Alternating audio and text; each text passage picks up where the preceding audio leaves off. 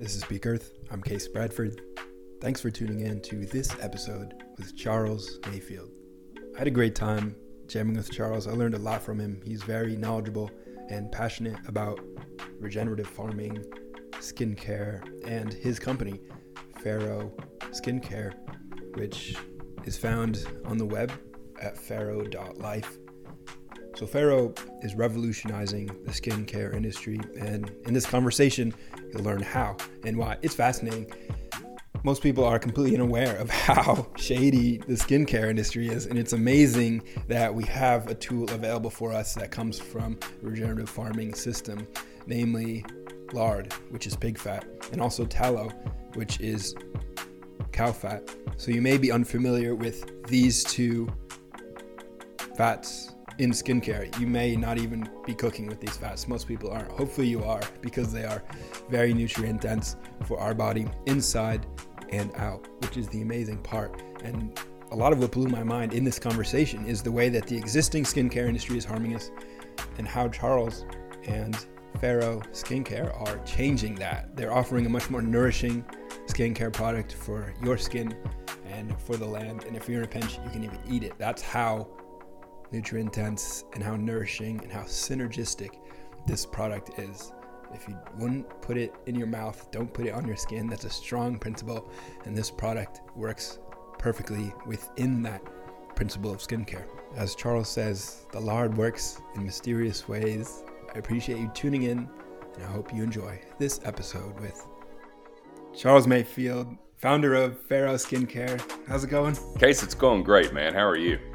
I'm doing well. Glad that you could join me today. We're in different parts of the country. It's the beauty of the internet here being brought together. You're doing a lot of fascinating things in the skincare industry and I'm sure we'll dive all into that before I get ahead of myself here, ahead of my skis. It's a pleasure to be with you. Great to connect and looking forward to the conversation ahead. Yeah, absolutely, man. This technology is amazing. It allows people to come together and talk about cool stuff, and we'll get into it. But I'm sort of a one-man show right now with Farrow, and so having to not get on a plane and go halfway around the world to talk about what we're doing and all of that is quite convenient. It is. The message will spread, and what you're doing is different. It's definitely different, and it's something that has been new for me this past year. The concept of using animal fats as skincare. It's really been a big part of the holistic health world, I guess, if you want to call it that. The regenerative agriculture space, it's got a lot of crossovers using pig fat known as lard or beef fat known as tallow. Both of these I see coming up as excellent ways to treat the skin, and you're a big part in that. Now you've got a story in the way that you came across this. What have you made of it all? And in your mind, being a big part of this transition unfolding. Well, Case, I've got about 15 years experience in the health and nutrition world. I came to it sort of through the CrossFit community. This is circa 2008-9-ish, and so was certainly on the East Coast, was a fairly early adopter of the CrossFit scene. Had an amazing and unbelievable pleasure to meet a guy by the name of Rob Wolf very early on in my CrossFitting days, and just sort of plugged me into nutrition and co-authored a number of paleo cookbooks. And it's I see so many. I would have never thought this, but I see so many similarities between the food industry and the skincare industry now. I had a rather interesting event. I talk about this on the website, but what got I call it my paleo lens. And so everyone sort of heard the term, if it doesn't spoil, you shouldn't eat it. Or if you can't pronounce the ingredients, you probably shouldn't eat it. And a lot of people don't understand that our skin is A, it's our largest organ, and B, it's called our second stomach. It consumes things. And so not only is our food supply system, dominated by a handful of mega corporations that are making franken foods that are highly palatable and super addictive and devoid of nutrients, the skincare industry is very much similar. And I had this sort of watershed moment in 2019 with a sunburn and the lard. So just to let you know, I think I'm the first lard guy on the market. I've looked around. There's maybe like an Etsy page or two with lard, but the predominant fat du jour in the what I would call animal-based skincare market is tallow, beef tallow. You're starting to see some bison tallows and various other ruminant species, but the market is dominated by ruminant visceral fat, and we can sort of get into that in a minute. But yeah, lard is, we say the lard works in mysterious ways. It does, and we can sort of talk about why that is. But yeah, the skincare industry in many ways is actually worse from a human health standpoint. I think a lot of that's driven by the disassociation between putting something in our mouth versus putting on our skin. We hold the consumption through our gastrointestinal tract. We hold that to a higher standard in terms of product safety or whatever, consumer testing. Skincare, not so much. There's something amiss with regards to our understanding, not only, and this is really big, but not only of our skin's ability to consume things, but also the trillions of microorganisms that inhabit our skin. And the role, I mean, again, the human microbiome is a very, very cutting edge frontier. We know more about space than we do the microbiome. I'm optimistic. There's a global microbiome project going on right now, which is wonderful. Who knows what we're going to learn? But the point is, we know very little about these bugs and the impactful role they play in human thriving. And so yeah, that's I get a little far afield from time to time, so you may have to wrangle me back. But yeah, it's the consumer protection in skincare is just absurd. It's better to call it lack of consumer protection. And yeah, so had this moment in 2019 and started tinkering in the kitchen. I have a background in cooking with the cookbooks and farming. I moved back home to East Tennessee in 2016 to get into some small micro scaled regenerative farming. And so Farrow, our skincare company, is really sort of an amalgamation of, healthy eating, healthy lifestyle, preservative-free living, regenerative ag, building soil versus depleting it. And sort of all those things coalesce together. And we launched a little over a year ago. Farrow Skincare launched in January of 22. And here we are. Awesome. And we have certainly some overlap here. Rob Wolf changed my life as well back in 2011-ish. That was when I first heard about paleo, and I removed a lot of the processed grains and the seed oils from my eating patterns. And I experienced this amazing alleviation of anxiety and depression. And I had acne pretty much my entire adult life up to that point, about a decade, and just pretty much went away, not overnight, but over time. And it was a relatively short transition. And growing up with pimples and acne, it was something where I didn't understand that it was rooted in my digestive system. That idea just wasn't ever presented to me either. And I used all kinds of different, skincare products, just like these strange drugs. Really had no conception that my skin was basically consuming these things into my body either. And none of it helped. It was just a waste of money, waste of time. A lot of times it made things worse. And I think a lot of people, anyone listening who's been through that, I'm sure can resonate with it, because I don't think they have any incentive to like really heal or cure the skin. And if you're not doing anything at a root level, it's not going to, it's not going to fix anything anyway. So it's really amazing to see that now we have this new option that is on one hand, amazing for the skin as an organ, for the whole body as an extension of that organ, and for the earth that you're sourcing it from. It's regenerating and taking care of the land, of the soil, of the people that create it, not through some very strange factory, likely in a far off land where the working conditions probably aren't great. And who knows where they're getting those source materials from, probably petroleum derived, if I were to guess, and on some level. So it's amazing the work that you're doing. So I commend you for that and sharing it with the world. It's awesome. Yeah, Case. I market my products predominantly. Well, if you market anything, you're marketing to women. They make like 85% of the purchasing decisions.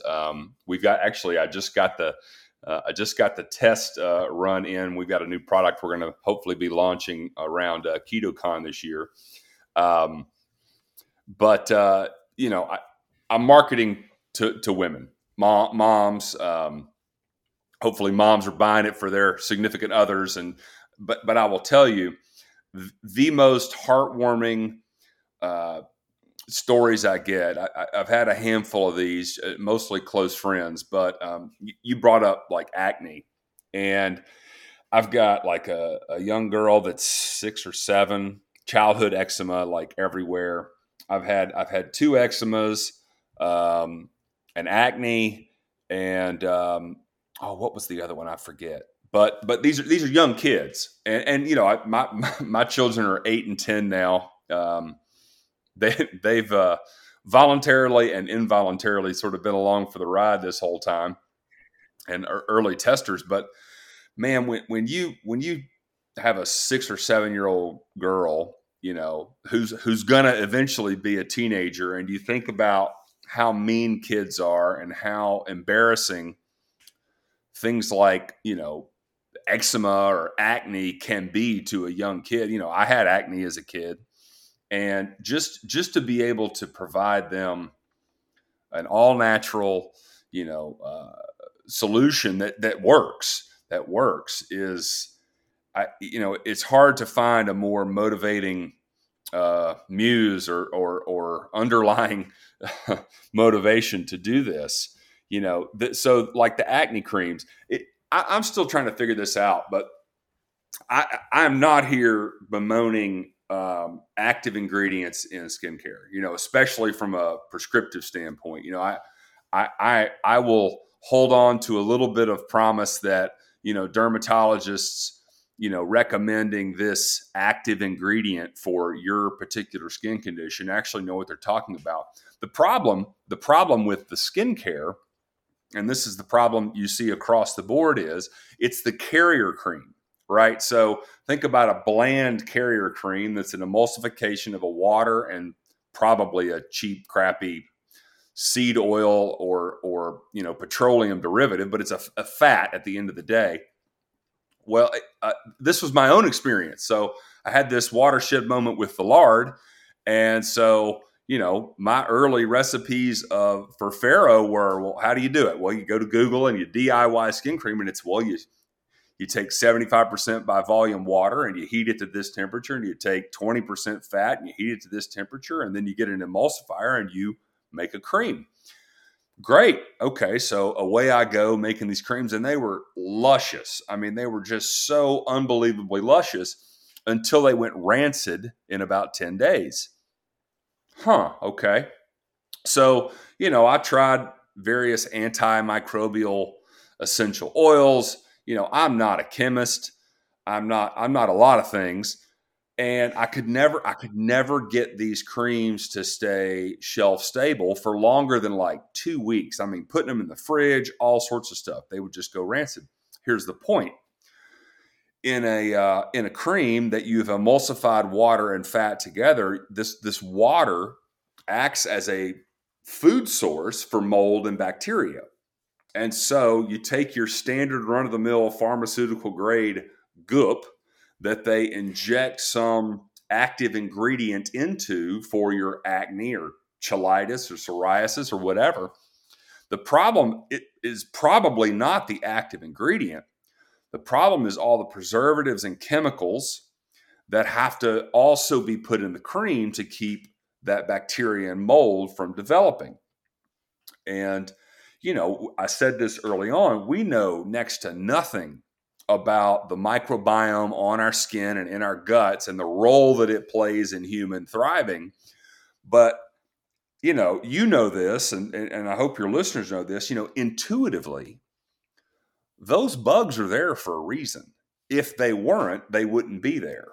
And so in the case of these crap creams, my standard rule is if it has water as the first ingredient, which is most creams, you shouldn't use it because there are chemicals in there in that cream keeping bacteria from growing, which means the minute you spread it on your skin, you're effectively napalming your skin's microbiome, right? And so, yeah, but it's the kids, man. When I get a story about a kid that's all of a sudden miraculously my chronic acne or my eczema or whatever is gone, it just warms my heart, man. Yeah, and it is a big deal. I know if I had some solution available like this when I was struggling with it, and it's interesting to talk about because on some level I think there's this thought that it's sort of like unavoidable. It's just a part of growing up, but I don't think that it is at all. It's it's a symptom of a root level, and there are ways to treat it. On the other hand, we've got this general idea, this perception of the skin as like the wall of a house, and then there's not a perception to the fact that like this is your second stomach and your third brain in a way. Your skin is it's equally as important as your brain and as you just can't taste what you're putting on there. It's still ending up in the bloodstream. So we can even think about something like sunscreen, for example.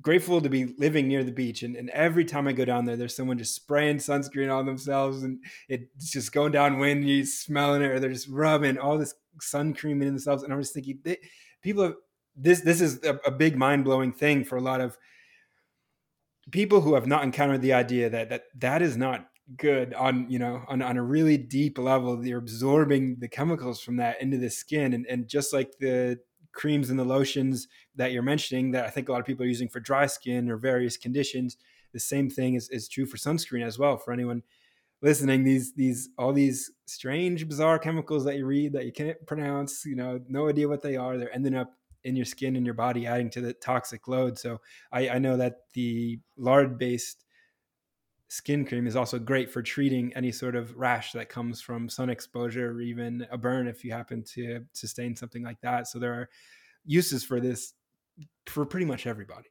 Well, yeah. So my watershed moment was I got the worst sunburn I'd probably had. So I'm 40. I just turned 49 years old. I'll tell you two things. One is I can close my eyes still, and I can smell the Panama Jack sun tanning oil that my father would just lather himself with. The sun tanning oil, right? Not super high SPF. So Panama Jack had a number 4, 6, 8, 10, and 12. And the lower the number is the darker you wanted to be, right? We have this fascination with tanning now, and I can still smell it to this day, right? So, look around now. We got SPF 70, and and so as the sun protection factor has precipitously gone up, so have incidents of skin cancer, which is fascinating to think about. But again, back to this hypothesizing about the microbiome. Let's just say that our skin is inhabited by a thin veneer, right, of bacteria and bugs, just, on a microscopic level. If the sunscreen that you're lathering on your skin, first and foremost, is full of preservatives and chemicals, but secondarily, those preservatives and chemicals kill your microbiome. So I'm sure there's an SPF. I'm sure there's a sun protection factor that's in there, but you're also killing this veneer layer of bugs, right? Then you've got, and I think it's important to talk about for your listener. So when it comes to skin conditions, you've sort of got two sides of a coin. You've got acute skin conditions, right? And we'll call poison ivy, sunburn. You could make the argument acne in some scenarios. Cuts, bruises, bangs, rashes, things of that nature. Those are generally acute stuff. They're here and they're gone. And then on the other side of the coin, you've got chronic issues and eczema as an example. The stuff that pops up on your skin when you have eczema or psoriasis or any of these other conditions is really driven by an underlying dietary problem. This is we keep talking about acne. I don't know that acne is avoidable as a teenager, right? I would want to be growing and maturing so fast that my pores got a little out of control, right? But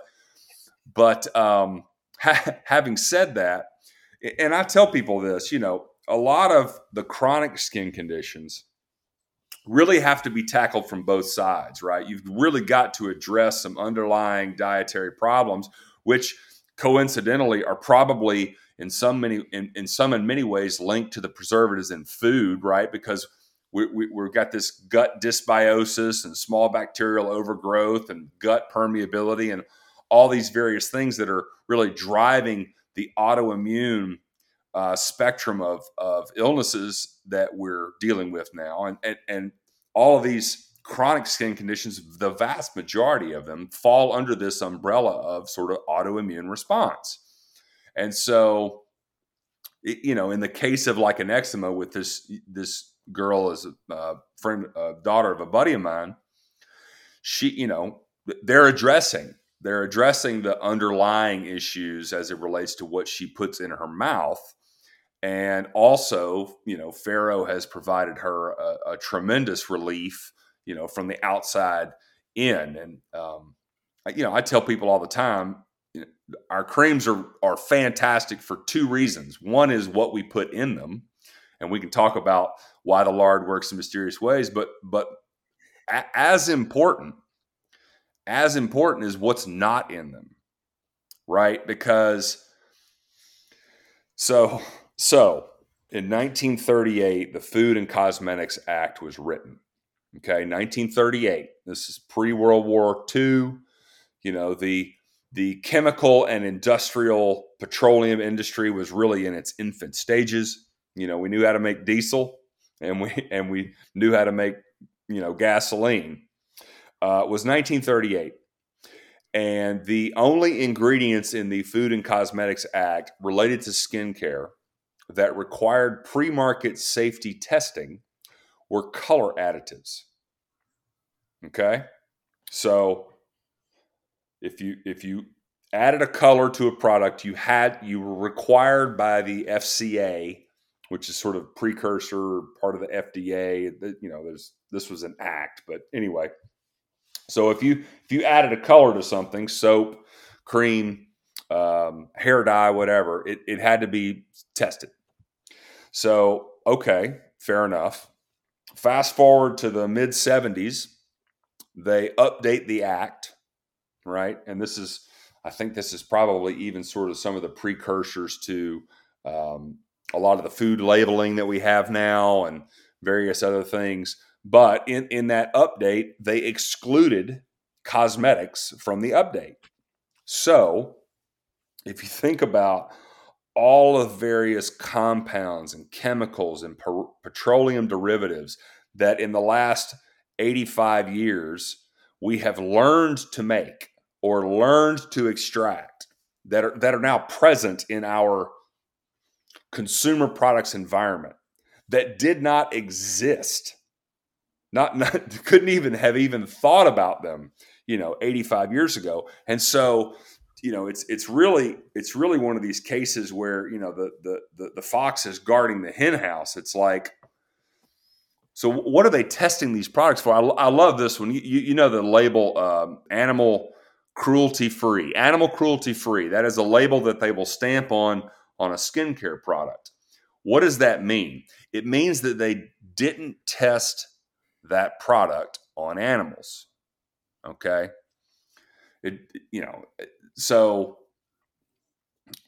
I don't even know what that. I mean, if they're making a product today, it's fun seeing you laugh because it's just it makes me laugh and cry at the same time. But So if they're coming out with a new skincare product today, where are the incentives, right? You always have to look at incentives, right? The incentive is, let me test this product to make sure it doesn't hurt you. You follow that logic? I got to make sure this product's not going to hurt you. Doesn't matter what I want it to do. I just got to make sure that it doesn't hurt you. And then I can jockey around the data, and we can run some double-blind placebos, and we can get a couple of Hollywood starlets to, pretend that they actually use our product and pay them a gazillion freaking dollars. And now we've got a product, and we know this product doesn't, air quotes, hurt you because we sort of tested it, right? How about inverting that? And let's make sure we're developing a product that helps you, right? And, again, look at the label. If the first ingredient is water, then there's going to be at least 30 more ingredients after that. You can't pronounce half of them. The other half of them, you have no idea what they are. They throw in an occasional like cacao-derived blah, blah, blah. And here's a question for you, Case. What are those ingredients for? Right? If you look at our skin food product, our unscented skin food product. We have 3 products right now. We have a CBD elixir that's a sublingual. Take it through the mouth, and it helps. I tell people it sort of helps your skin from the inside out. Then we have a face food product, which is neck up, and a skin food product that's neck down. Scented and unscented. There's no such thing as odorless cream when you're using animal fat, right? So we have a scented and an unscented. Our unscented product, I've got the ingredients memorized. It's lard, tallow, leaf lard, and honey. And people, okay, so ask me that question, like, so what are those for? Right? Okay, well, the lard and the leaf lard and the tallow are animal fats. We're an animal. I love this one. So the skincare industry is dominated by plant fats and seed oils, right? That's, if you look at the fat side of the equation on their formula, it's dominated by those 3 things. Now I'm not here to begrudge coconut oil or shea butter or any of these other, holistic, all natural remedies for your skin. But damn it, man, at the end of the day, we're an animal. And, we're an animal, and we're an animal that's biologically extremely similar to pigs. So we'll talk about the lard in a minute. But the idea that we've gotten to this place now where plant-based fats, mostly seed oil-based fats, have somehow risen above and beyond the effectiveness of animal fats on an animal is beyond me. It's an incredibly bizarre place that we're in, because we're just touching on this like one little micro aspect of our industrial sort of economic system, the skincare industry. And it's incredibly bizarre. You just covered it beautifully, where there's these precautions and this like nice little bunny, the certified seal of like animal cruelty free, and which leads you to think, so they're testing these on animals to see like what happens to them, and they're not getting hurt, but like, what's their definition of hurt? How long are they running these tests? And we're not monkeys, we're not bunnies, we're, Homo sapiens with all this other stuff going on. And here we have this incredibly nourishing, healing solution that, by the way, works incredibly well, especially for something like dry skin. It's incredible for dry skin. Like it, if you haven't tried this, listener, please do yourself a favor and try it, because it will blow your mind. If you've ever had dry skin, everyone's had dry skin at some point. You take a long hot shower, you come out, your skin's dry. It's just what happens. You put this stuff on your skin and you wake up in the morning and it's just nourished. It's supple. It's like back to normal, better than it was before. It's completely mind blowing. So yeah, you take that long hot shower, you cover your skin in water, right? And then you get out and you dry off and your skin's dry. So every single one of your listeners will know exactly what I'm about to say. So because everybody has smeared on, I don't care if it's sunscreen, moisturizer, I don't care. Everyone's smeared, lathered something on their skin, right? And you know the shtick, right? It comes out as a liquid. You spread it on, and then in like magically in a few minutes or less, it's dry. Okay. Everyone thinks, oh, it just soaked into my skin. My skin just absorbed this. No, the 75% water that was in that cream just evaporated. Oh, and by the way, that evaporative process also grabbed a hold of some of the moisture in your skin and brought it along for the ride.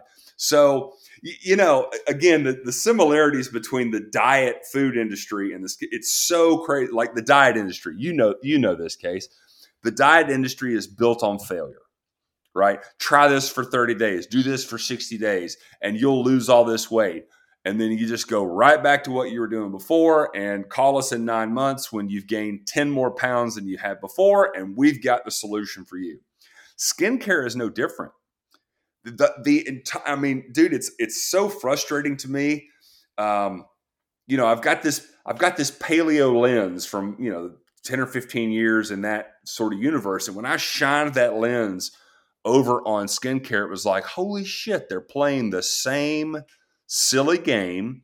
Let me sell you this, you know, highly marketed, highly processed, highly full of junk cream that is perpetually drying and cracking your skin out so that you constantly need more and more and more of my product. It's laughable. It's really laughable. I say this all the time. No one's been using lard on their skin longer than me, right? I started tinkering with this stuff 3 years ago, coming up on 4 years now. Case, I need less of my product now than I did, you know, 2 or 3 years ago. Now that's one might argue that that's not a great business model, right? That my product is so good for your skin that you over time need less and less of it. That's fine, right? Because there's plenty of people, you know, here in the U.S. of A. that need to see how the Lord works in mysterious ways. But what does that say about the product that you need less and less of it? It tells me it works. Yeah, that's powerful. And you know what? I just to kind of circle back a little bit on that root level nourishment, those 4 ingredients that you mentioned, tallow, lard, leaf lard, honey, all nourishing foods. It sounds like you could actually eat that skin cream if you were in a pinch or use it to cook with. So let's see. We got a two ounce skin food. Okay, so we have a 2-ounce cream. So 4 tablespoons. So each jar of skin food, scented or unscented, is 400 calories of emergency nourishment if somehow you're starving and skincare becomes less important. Yeah, I mean, again, if you can't eat it, if it doesn't spoil, this is another one. Like if it doesn't spoil, you shouldn't eat it. Well, hell, if it doesn't spoil, you probably shouldn't. Although, you know, just fat and you know, honey will last into perpetuity. Our creams, I tell people our creams, the shelf life on our creams is about 6 months. It's way longer than that, but the reason I tell people that is because if you buy our scented product, we use all natural, organic, essential oils, and we make these batches sort of fresh and ship them as fresh as we can.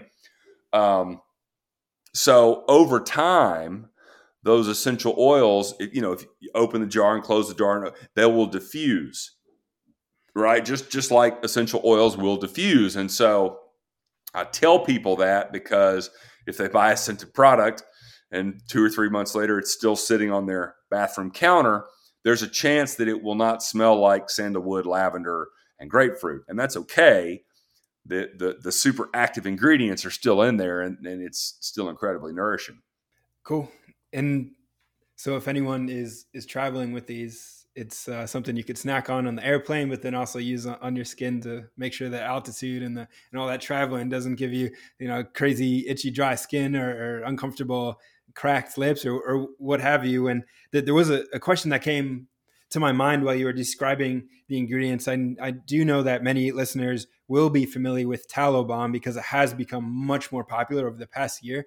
What is the reason for including lard in addition to the tallow? Why choose lard in your formulation? Great question. So a couple things. A quick fat lesson for your listeners. So the human body, as well as ruminant species like a cow, as well as pigs, have two basic types of fat: visceral fat and subcutaneous fat. And so for your listener, think about the fat around the edge of like a New York strip steak, or the fat in a ribeye or something. That's subcutaneous fat. Beef tallow is rendered from the kidney fat. So this is an internal fat in the cow or the sheep or the bison, all ruminant species. The pig is the same way. So pigs have back fat, subcutaneous fat. Think bacon, right? The fat in bacon is subcutaneous fat. And then they also, just like humans, have visceral fat, fat that is internal in the organs, whose primary biological function, by the way, is padding, right? So think about our subcutaneous fat, our belly fat, as a human. The primary function of subcutaneous fat is storage, right? So we metabolize vitamin D from the sun. We store it in our subcutaneous fat. We metabolize vitamins and minerals from our diet and from our environment. We store those in our fat. And, if you're into keto or any of these other things, you understand, like the idea is you build up fat stores during the summer months, right? When fruit is readily available and we can gorge ourselves on all these things. We fatten up for the winter and we get all this sun and vitamin D, and we deplete those stores from our subcutaneous fat. Okay.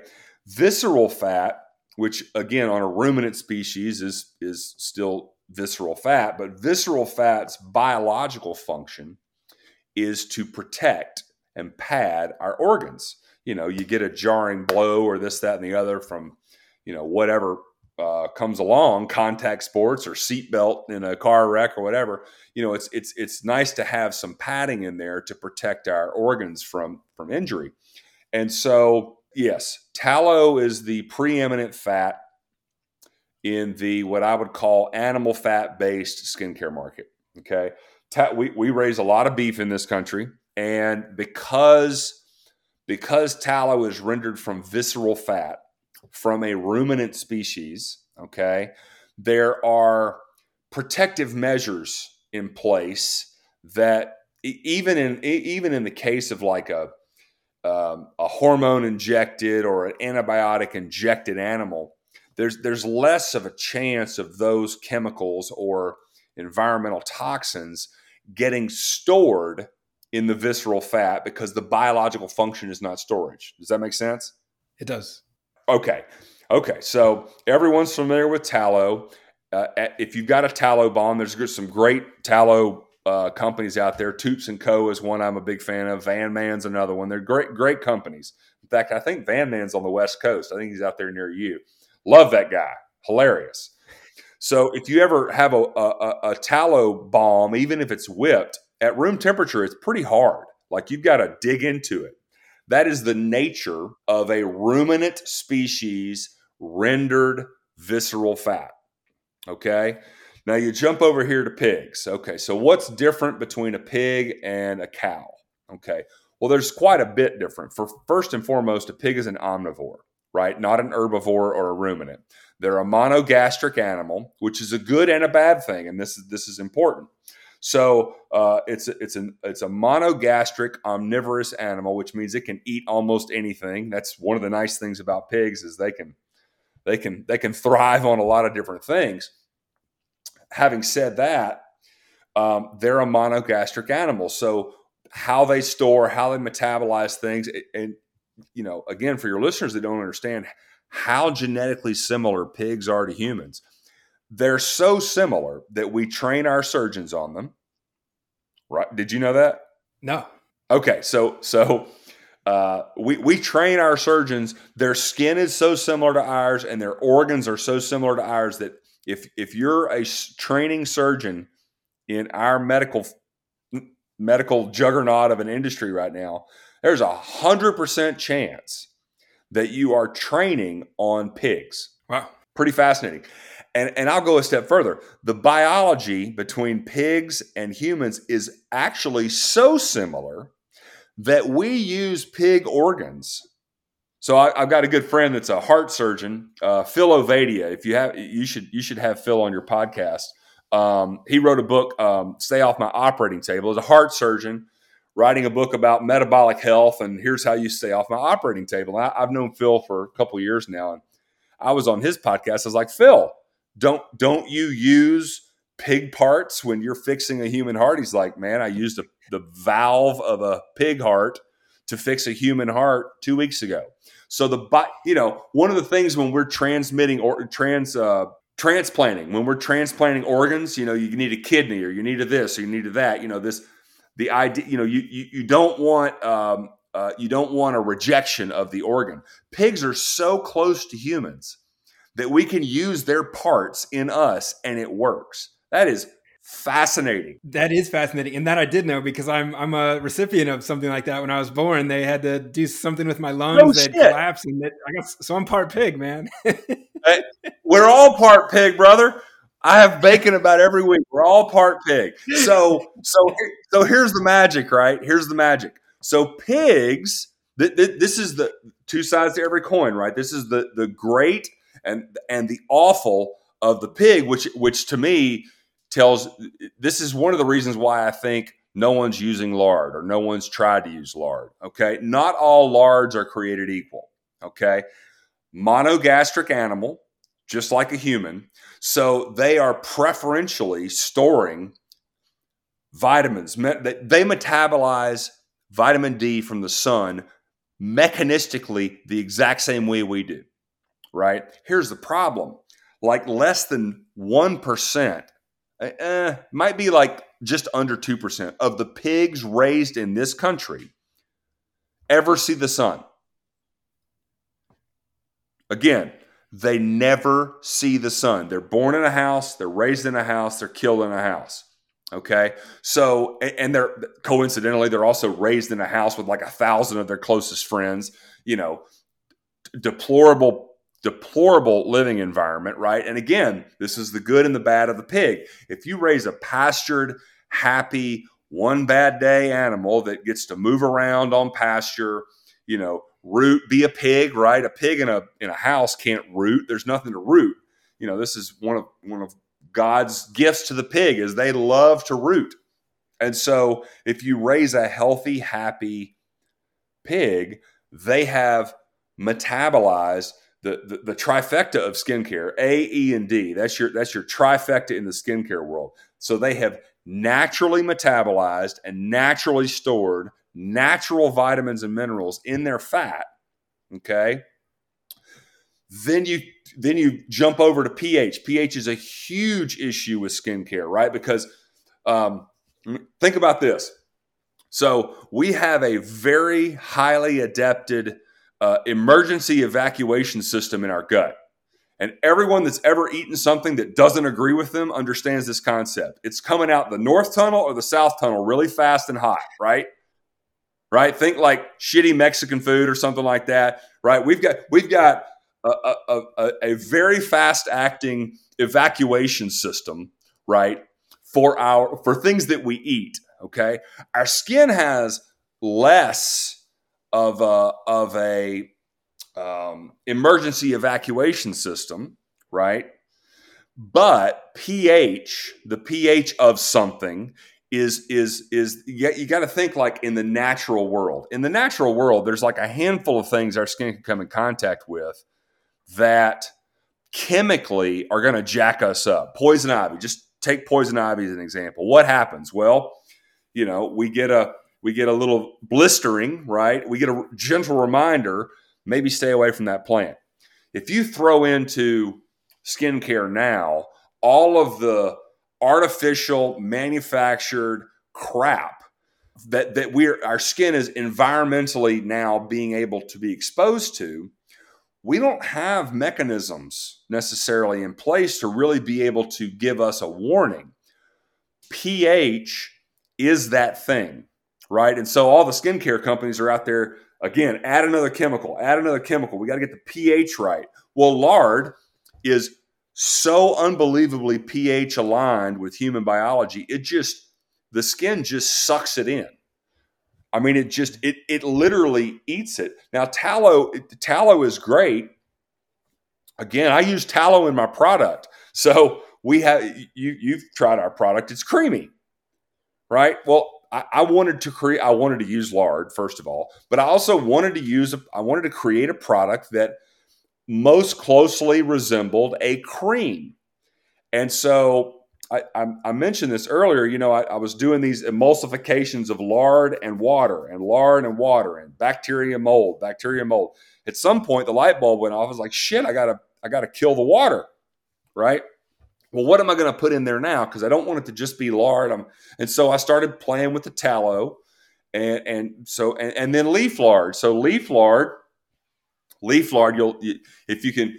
you're a baker, right? If you read like a homesteader book from 100 years ago, leaf lard was the prized fat to bake with, because remember, it's visceral fat, so it's padding the kidneys of the pig. So it's not storing environmental exposure. Okay. Again, that can be good or bad, but it's not doing that. So when you render leaf lard, it is, for all intents and purposes, it is colorless and it's odorless. And so if you're baking a pie crust, you don't want your pie crust smelling like pig fat, right? So our face food formula, right? We have a face food and a skin food. Our face food formula has predominantly more leaf lard in it than lard, because it's up by the nose and people are funny about smelling certain things. And again, we don't have an odorless cream, but I was sort of doing my best to. I actually love our unscented product. It's very grounding. I like the sort of the natural scent, but anyway, there's a big old fat lesson for your listener. That's fascinating. That is deep, and I was not aware of how important and different these various fats were, and I came away with a deeper understanding as to why one would want to use lard for skincare. The pH is going to be much more harmonious, meaning more of that cream that you spread on your skin will be absorbed by the skin and used to nourish and heal. It also will be more spreadable. The tallow-based creams are a little hard. You kind of have to dig in with your finger and get a big chunk. So it's going to be more creamy, more soft, more spreadable. And then it's also going to be more nutrient dense. You'll get more of the vitamins A, E, and D, if I remember those three correctly, those which will also play a role in nourishing and healing. So those three are going to be a big factor. And then the smell, it looks like the aroma, sounds like the aroma from the leaf lard, which is fascinating. Wasn't aware of that. That will also play a role as well. So those are big four factors as to why one would want to go with lard as opposed to tallow for their skincare regimen. And those are four powerful factors, four big wins for lard in my book. But again, the lard works in mysterious ways. I said this earlier, Case, and I want to drive this point home. Not all lards are created equal. So if you go to our website or look on our product, our products are made with smart lard, and I've trademarked smart lard. I did that very intentionally, being that I was sort of the first guy on the block. Excuse me, I was the first guy on the block using lard. And again, because of the monogastric nature of pigs, because of how they metabolize and store their environment, for better or for worse, not all lards are created equal. And so, and we haven't touched on this, but real quick, so you've got the pH balance, right? You've got the naturally occurring vitamins and minerals, and again, tallow. Super high in vitamin A. Great. Awesome. Again, I use tallow in my products, but the skincare industry at large over here is using synthesized vitamin A, E, D, all that. It's all fake crap, similar to like fake protein. Our body doesn't metabolize, plant-based proteins. All the Beyond Burger folks, I think, have been in some hot water about, marketing the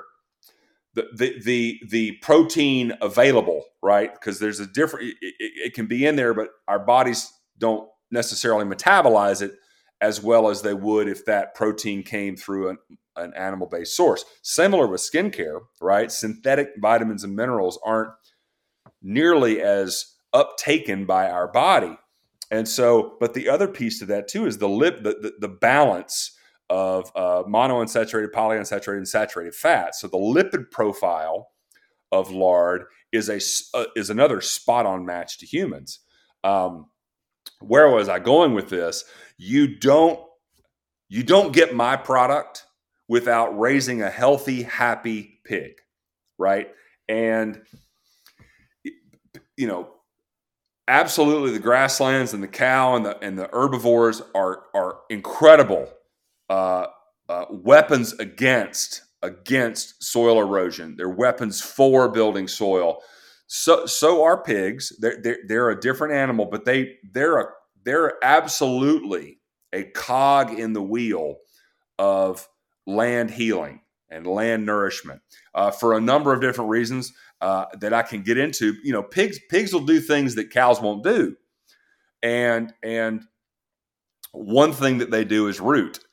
A cow's not gonna dig up the ground. Pigs are highly destructive. Well, destruction, again, there's two sides to that coin. Pigs can massage the land. I love running pigs. Pigs like shade, right? And so we run the pigs along the edges and in the forested areas where they've got plenty of shade. Well, what else are they doing under there? Well, they're finding old roots and tubers and grubs, and they're turning that soil over with a 4-wheel drive backhoe is basically what they're doing. And they deposit all of their feces and their urine, and so they're constantly sort of turning the soil, which is great unless you leave them somewhere for too long, right? Then you get a moonscape. Same with chickens. Chickens are omnivorous little velociraptors, right? You don't leave chickens anywhere too long. So part of this pastured smart lard model is you have to raise a pig that is working with nature, right? And is not overburdening the land. And so you have to constantly move them around. And so it's an important part because it's at the foundation of our company, as well as a lot of other companies in sort of the regenerative ag space is, not all, I want your listeners to know this, not all lards are created equal.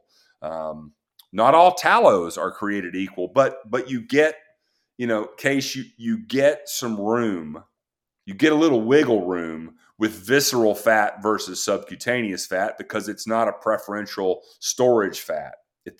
Again, that's a point I wanted to make.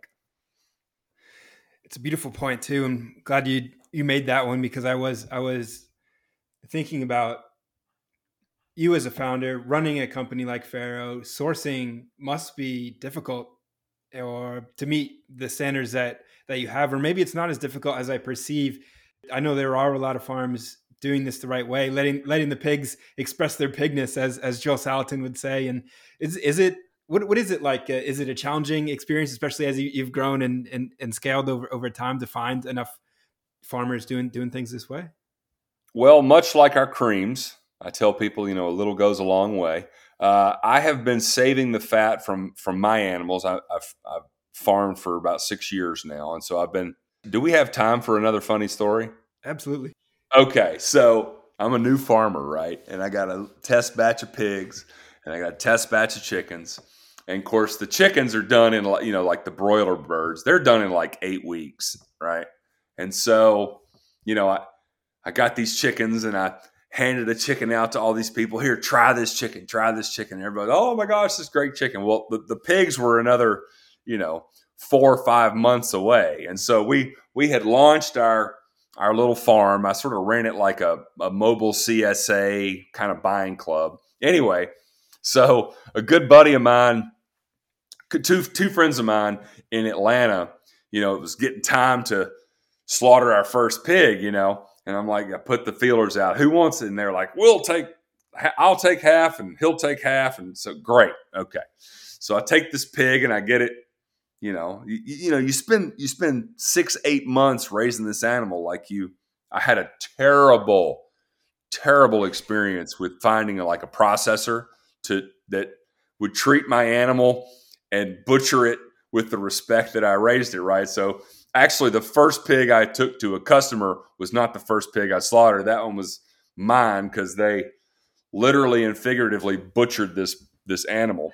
So I found a butcher. Anyway, so I take these guys, I take it to the butcher and they're like, well, all right, how do you want it cut up? And I tell them how I want it cut. Well, what do you want to do with the fat?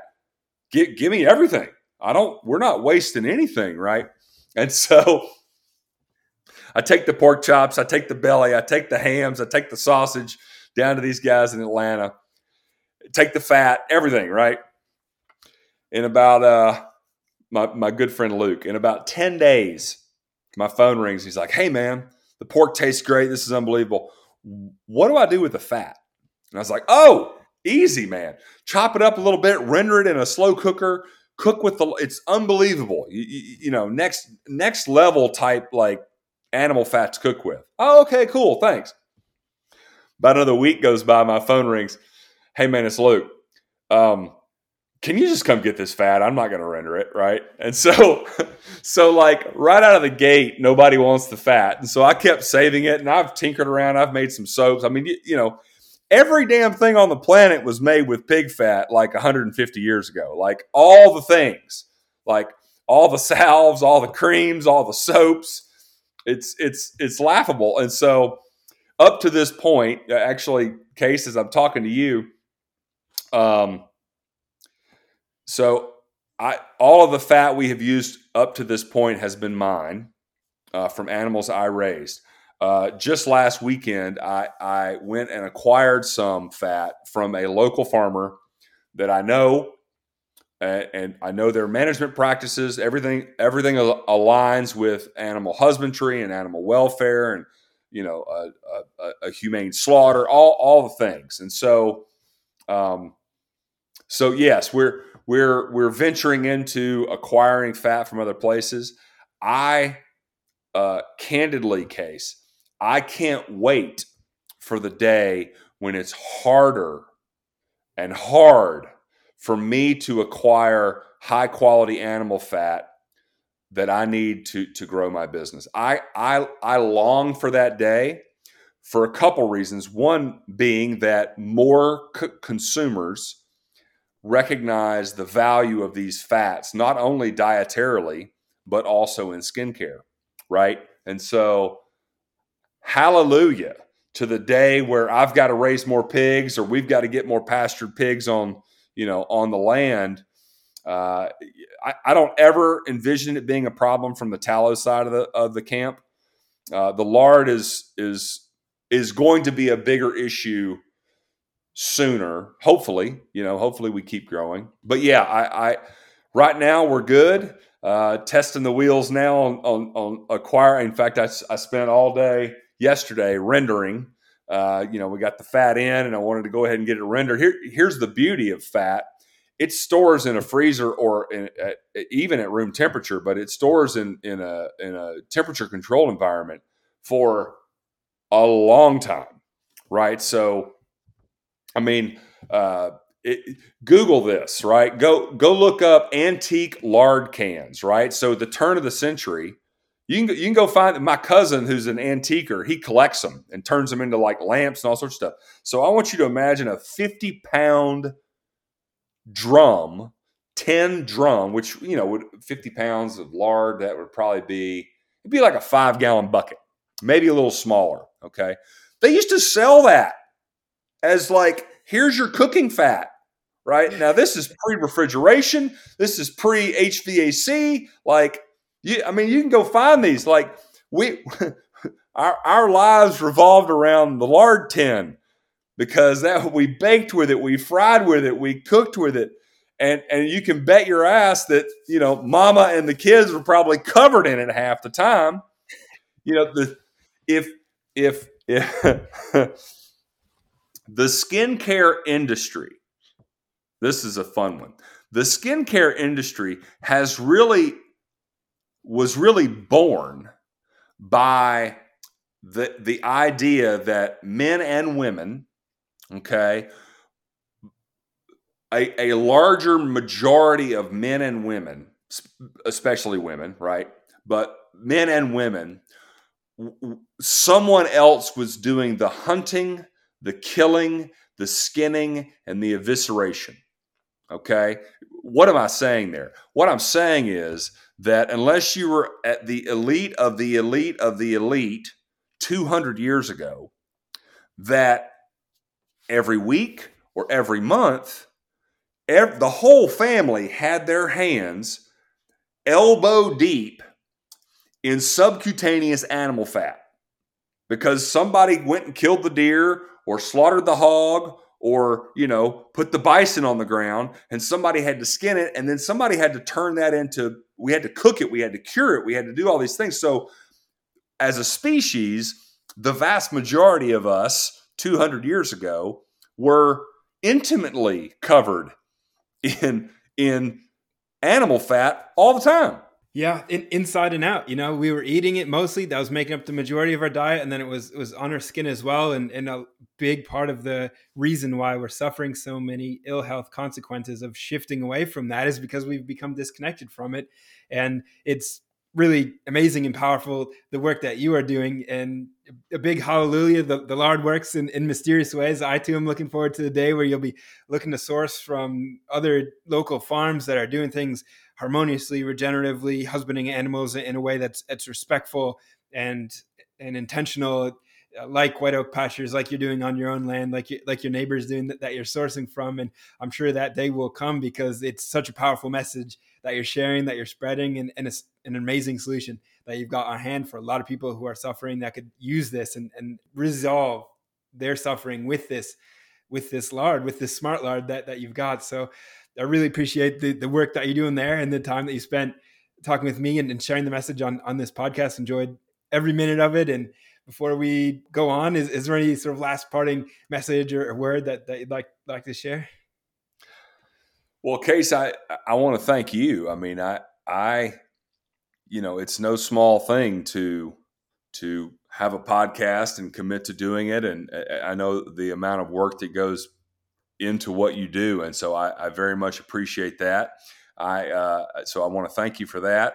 And I have, for any of your listeners that do want to head over to Farrow.life and take a stab at our products, I did put a discount code together for them for your podcast. They just put in the term PEAK, PEAK, and it'll save them 15% off their purchase.